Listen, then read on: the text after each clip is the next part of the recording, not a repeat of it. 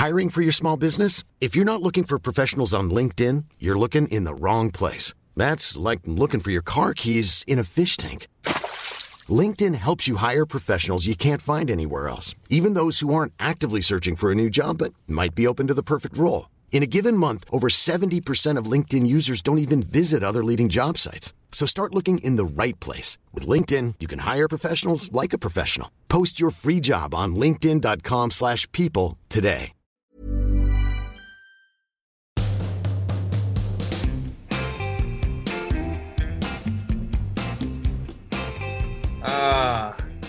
McNally. Lang. McNally. Boulay. Bull, actually. John, that's one of his pet peeves when people do that. He can't. But I don't understand why people would think it's boulay, because there's no accent on the E. You're right, but in Irish, I think there was a penguin Irish character called Booley, and it was spelled like that. But you're right, there was a father on the E. So you're totally right. Yeah. I walked up to a show once and my name was in letters over the door and they'd written Joanna McNulty and it was my own show. So. Quite like that. McNaughty. Joanna McNaughty sounds like a naughty hamburger or something. McNaughty. McNulty. Okay, McNally. I hear what you're saying. Hello, everyone. Welcome back to part 2 of Private Parts. We're still here with Joanne McNaughty. And Jesus. There was a callback. Did you like the callback I just did? I just did a little bit of a callback. I don't know if it's that much of a callback. Just the end of the same sentence. Pressure cooker. There's another callback. That's a callback to part 1, everybody. You're the albino Bill Burr. It's great. Can I tell you something? Do you know what I found out? So I'm obviously in Spain, as you heard from my diary. You know, in Spain, most of the restaurants, they don't have loo seats. They don't have any loo seats. So I found this out that I went to the loo to go and take a poop, right? And they don't have them. It's just completely bare. And I was like, what? So you have to either squat on it and try and hold the lock of the door to kind of like balance yourself, or you have to go bareback on it, which is vile because you know what's been on.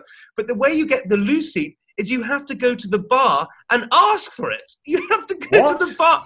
What? You have to, yeah. You have to go to the bar and ask for the loo seat and take that.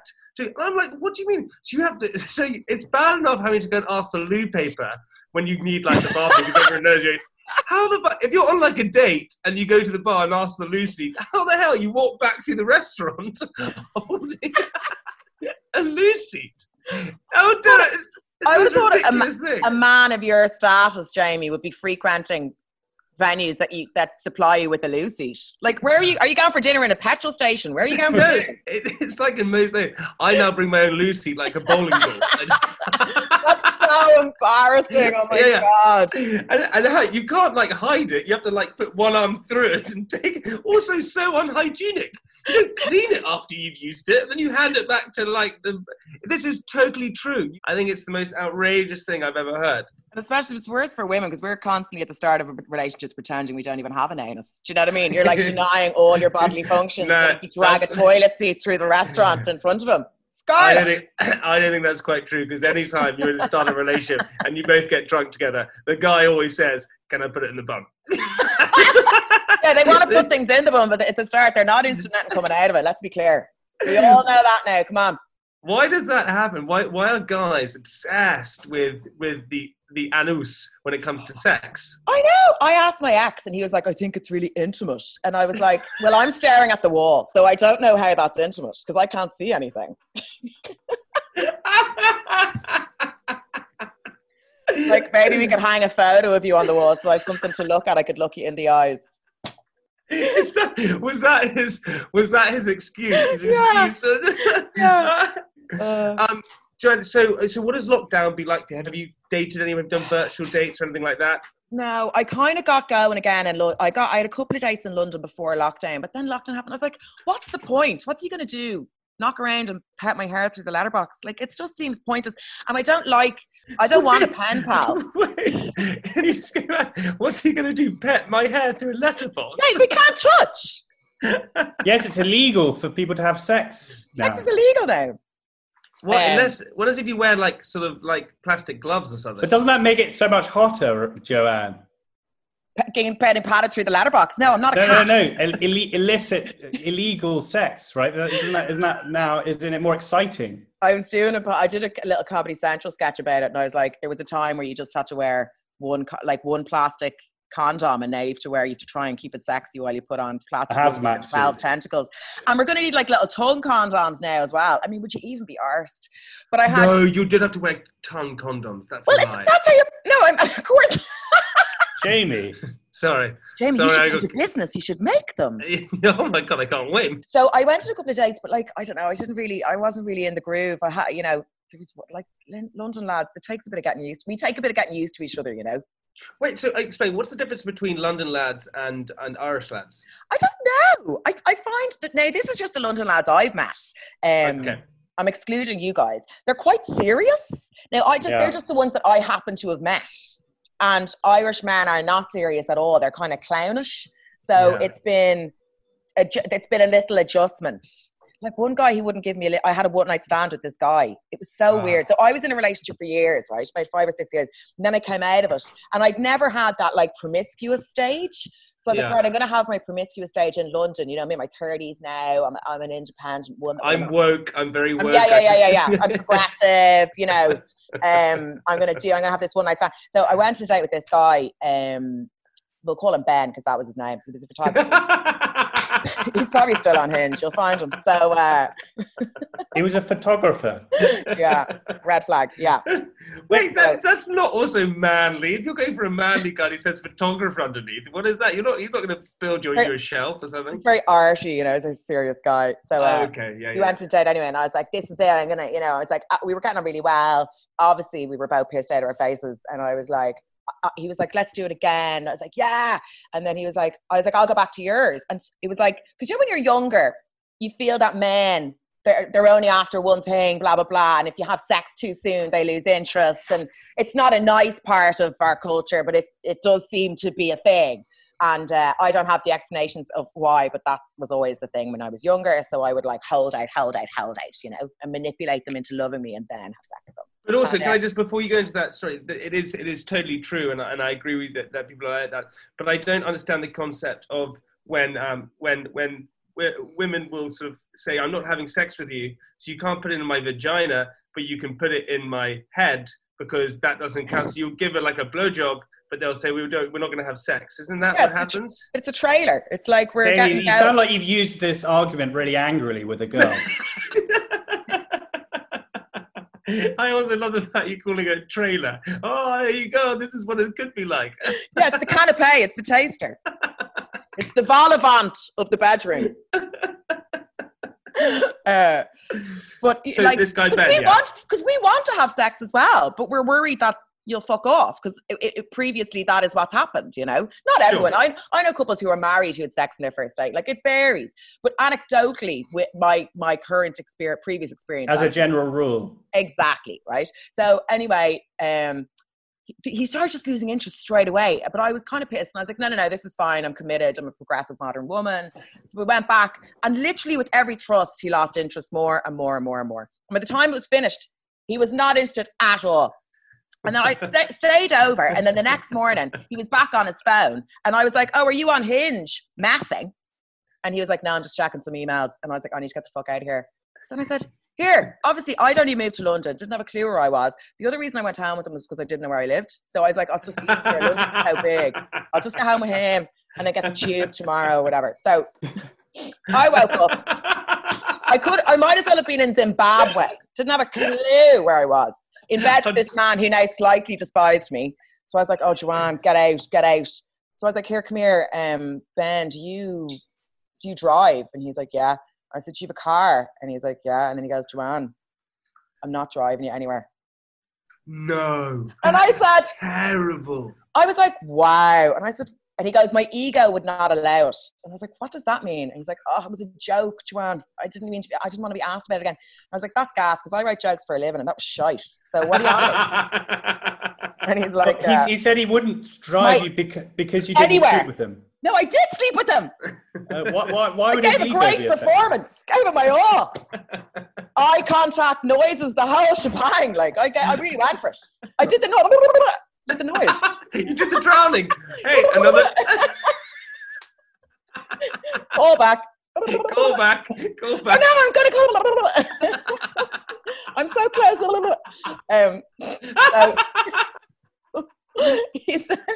He was like, my ego wouldn't allow it, and I was like, stop.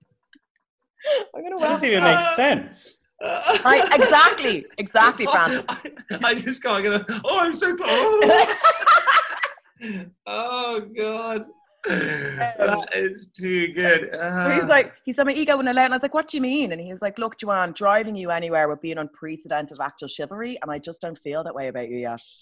So have you seen him again, this guy Ben? No, I genuinely thought, because I just left then. I genuinely thought he'll message me to say, I mean, obviously we were never going to be romantically involved again, but I thought he'd message to go, listen, sorry, that was a bit weird, whatever. Never heard from him again. He's still floating around in the world of Hinge, so look out, ladies. And maybe that's his full-time thing. Being an asshole. On Hinge. Yeah, maybe. I feel like what a douchebag. Be careful out there, ladies. Be careful out there. I mean, drive me home. You know you're never going to see me again. Drive me home out of guilt. Do you know what I mean? Like, just clear your conscience. It would suck if you were called Ben and a photographer and you weren't that guy. And then anyone who listened to this. Is this libel? Is it libel? No, because he didn't name his actual. It's libel to all Bens, I suppose. Yeah. Photographers. We did have Lloyd Griffiths, friend of all of us, I'm sure. Yeah. On the podcast, a friend of all of us. He was listening to our podcast before he came on, and I was talking about a comedian that I met who broke up with a girl, and me talking about how sorry I felt for him. He was listening to it and realised that it was him. When he was listening to it, he was like, "Oh shit, that's me. That's me that he's being really empathetic and sympathetic towards." Yeah. And I was talking about Lloyd having broken up with his girlfriend, but I couldn't remember what his name was. Did he break up with his girlfriend? I didn't know that. No, it was ages ago. Oh yeah, okay, grand. I'm Sandra, and I'm just the professional your small business was looking for. But you didn't hire me because you didn't use LinkedIn Jobs. LinkedIn has professionals you can't find anywhere else, including those who aren't actively looking for a new job, but might be open to the perfect role, like me. In a given month, over 70% of LinkedIn users don't visit other leading job sites. So if you're not looking on LinkedIn, you'll miss out on great candidates like Sandra. Start hiring professionals like a professional. Post your free job on linkedin.com/people today. Exact. But also, Joanne, with you, even though you do stand-up and stuff like that, you also, you write like a lot of stuff, and you wrote your own one-woman play, didn't you? I did. I wrote a theatre. At the time, I wasn't sure. So the reason I got into stand-up was because I was working in public relations full-time. And I was very unwell. I went completely insane with eating disorders. I was in a ward, right? But I went in as a psychiatric patient, but I was just there as a day patient. So I was in there like Monday to Friday, and then in the evening I was free to just wander around and be insane. And because of that, I'd had to quit my job. And then my friend, she's a director of theatre, and she encouraged me to kind of write a show about what was going on. So I wrote a one-woman dark comedy theatre piece about bulimia called Bite Me, which I toured around Ireland for a couple of years actually, and brought it to Edinburgh and stuff. So it was great. But and you and I have spoken about this before. I think I hugely admire you for doing something like that, because there's a lot of female listeners who listen to this who possibly going through the same thing or experience the same thing or whatever, and with eating disorders. But the fact that you were and most people, what they do is they have it and they keep it very private and quiet because they're either embarrassed or worried or what people think of them. And actually speaking about it is far more powerful than anything else. Yeah. And the fact that you wrote a play about it, the response you must have got from people must have been amazing, right? Because you're putting yourself out there massively. Yeah. I was so glad to be starting up my career as a performer, and as a performer and a comic, you always mine your own life. So it made sense that I would talk about it. Also, I think when you talk about something and laugh at it, you disempower it.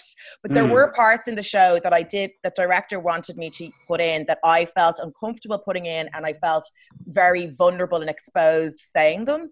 But I did it anyway. She was like, I think it's important. But I had lied about it for so long as well. Like I was sick for about, I'd say I was, spinning the plug hole of absolute madness for about 8 years. And then I had like a proper breakdown. And then so I couldn't lie about it anymore. Whereas a lot of people I know who have eating disorders, or people who contact me, they're functioning with eating disorders. So it's like a functioning alcoholic. Like they're living their life and maybe they're just purging their dinner every night or they're purging all the weekends, but no one can tell. And with bulimia as well, your weight maintains. Now I was anorexic and bulimic, so it was obvious I was unwell because I was very underweight. But with bulimics, sometimes their weight stays the same or they can end up putting on weight. So it's not as obvious. But I lied and lied and lied and lied. But then once I admitted it, it was such a cathartic. Relief. Yeah.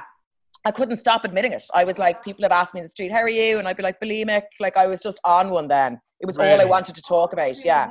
Which I think it's part of the process, you know? Yeah. And I think that's the thing, when you have like a secret like that, and then you get on stage and tell the world, it's like, it's no longer, you know, something, you know, like you say, it immunizes the power from it. Exactly. And like even saying it to my friends, like everyone knew, but admitting it was part of the process of getting better. Yeah. And do you think, you know, because you can, I suppose you can relate that, and you know, we spoke about a lot of different things on this podcast, but you know, do you think you can relate that to a lot of other disorders that people have, whether it's anxiety or feeling sad or whatever it is? As soon as you start speaking about it, actually that is the beginning process to actually starting to heal almost, isn't it? Yeah, I think once you recognize what it is, I honestly was convinced that I was just on a diet. I thought when I started vomiting my food, I thought I discovered, like, I was like, I've got the key, I've got the secret. Like I know that's the theme tune to the play, because I genuinely thought I had cocked, like I had the secret to life, you know. You're like, why is everyone not doing this? This is what? I have a pizza, see you later, bye. I know. I'm like, why is no one going to the toilet? I'd watch women eat a sandwich and I'm like, what are they up to? Why are they still sitting there? Like, why are they pretending they're keeping that down? Like, I genuinely, like, it's like any addiction. The addiction becomes it just invades your brain and it consumes you. So I was happier sitting at home in my mother's bedroom, because obviously I'd had to move out of my own house, go back to my mum's, quit my job, and I was living up in her attic. Very Anne Frank again. Cool. So I called Joanne Frank. That was, I used it in stand up. And but I couldn't understand how everyone was going out in the world and like they were ingesting calories all day and living their lives. I couldn't get my head around it. I lost boyfriends, I lost jobs, I lost friendships, didn't care. It was all that mattered to me. Shrink.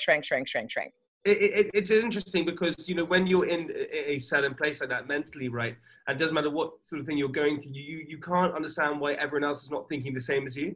And you're kind of going like, you must be feeling the same way as me, because why am I feeling that and you're not feeling the same thing? Exactly. And so you're just thinking everyone's in that same place. And you find it really hard to understand when people don't think the same way. And that's quite tricky as well, because then when you find out people aren't thinking the same way as you, you then feel even more alienated, because you're like, wait a second, what the hell? I feel like a total alien here. And when people would say I was too thin, I thought they were jealous. I thought my friends were just jealous, because I couldn't understand why they wouldn't want to be as thin as me. My only motivation was to be thin. So I assumed that everyone else's motivation was also to be. I was like, I joked about it. I was like, I wanted to get back to my birth weight of 7 pounds and 3 ounces. Like I was on one.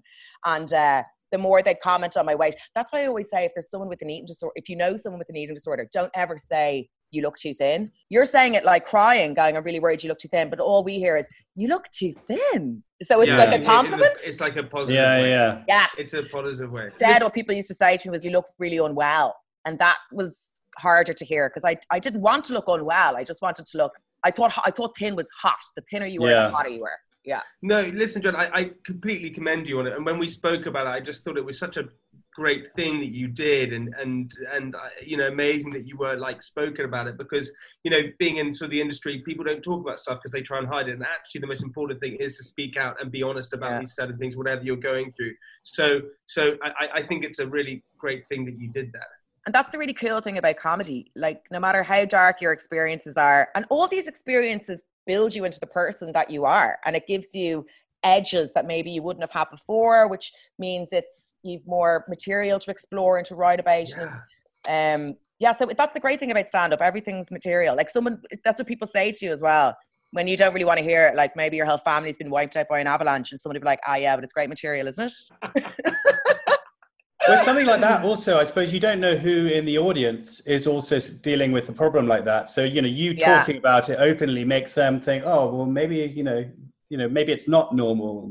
You know, maybe I should I kind of stopped doing the show. Well, firstly, we toured the venues, like the tour had finished, but I was slightly glad to finish it because it would attract, obviously, girls mostly who were maybe suffering with the same thing.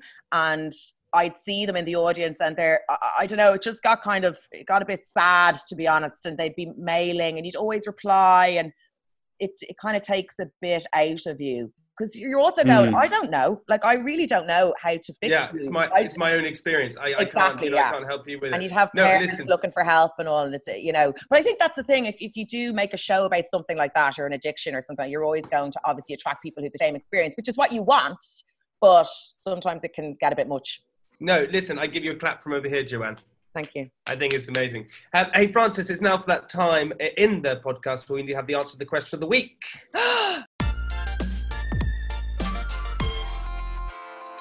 So do you remember what the question was, Joanne? AIDS. No, Neil Armstrong, what did he do when he came down from space? And you said a decompression chamber. Yes. And Jamie, what did you say? I said it's something that he had to sign something, or he had to go to court, or he had to do something to prove that he went into space, something along those lines. To prove that he went into space? Yeah, something like that. He had to do something for the conspiracy theorist. Something like that. That's what I meant. Well, he landed obviously in America, and he had to go through customs and immigration. No, he didn't. Yes, he did. With his passport? With his passport, yeah. No, he didn't. Yes, because he was out of US airspace. What? Yeah. That casual chat with Neil Armstrong as he came through picking up his bag. Where have you been? Well, it's quite sweet. A little casual chat with him. I love that. They thought he was like bringing Coke back from Mars. Yeah, that's ridiculous. Oh, sure. You've been to the moon. Right. Yeah. Right, Mr. Armstrong. Step this way. Hey, Joanne, listen, we've taken up far too much of your time. Are you going to be going on tour or anything like that when everything comes back up and working? So my Irish tour is rescheduled for September, but I mean, it's kind of problematic though, obviously, because the rooms are going to have to be smaller. I don't know. And you'll be playing to small crowds. I know. Not a lot of money in small crowds, Francis. Oh, we know all too well from our tour. So annoying. You're like, hello, is this thing on? Hello. Yeah. I was supposed to do 3 nights in Soho in April, though. We'll see. We're just waiting for it to kick back up again, I guess. Yeah. You're one of the funniest people I know, so I just can't. As soon as you're back on tour, we'll be there supporting you from the crowd. Thank you, Jamie. You're very sweet. Yeah. Thank you. That was me just fluffing you up at the end just there. I know. You're also very funny. That's me fluffing. Yeah, and I'm going to get a Hey, where's my fluffing? Bring it over. Okay, bye. Bye. I have to go. Hey. Bye, lads. Thanks now. Hey, Joanne, listen, before we end the podcast, what we like to do is leave our listeners with something inspirational. Oh, for God's sake. Are you serious? Yeah, come on. Bring it home for us. Home run it. You want me to say something inspirational? Yeah, home run it, honey. Okay, so, okay. Do you know what? Swap red wine for gin. Because it's got less sugar. Is this not what you mean? This is great. I like this. Yeah.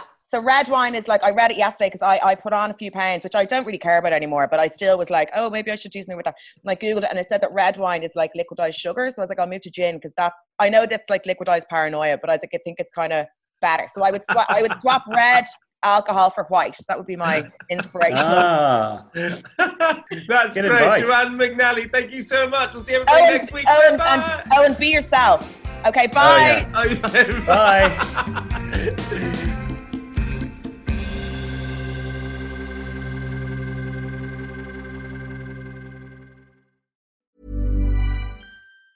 Mom deserves the best, and there's no better place to shop for Mother's Day than Whole Foods Market. They're your destination for unbeatable savings, from premium gifts to show-stopping flowers and irresistible desserts. Start by saving 33% with Prime on all body care and candles. Then get a 15-stem bunch of tulips for just $9.99 each with Prime. Round out Mom's menu with festive rosé, irresistible berry chantilly cake, and more special treats. Come celebrate Mother's Day at Whole Foods Market. When you make decisions for your company, you look for the no-brainers. And if you have a lot of mailing to do, Stamps.com is the ultimate no-brainer. It streamlines your processes to make your business more efficient, which makes you less busy. Mail checks, invoices, legal documents, and everything you need to keep your business running with Stamps.com. Seamlessly connect with every major marketplace and shopping cart. Schedule package pickups and see your cheapest and fastest shipping options from different carriers, with rates up to 89% off USPS and UPS rates. And with the Stamps.com mobile app, you can take care of mailing and shipping wherever you are. Make the same no-brainer decision as over 1 million other businesses with Stamps.com. Sign up with code PROGRAM for a 4-week trial, plus free postage and a free digital scale. No long-term commitments or contracts. That's Stamps.com. Code PROGRAM.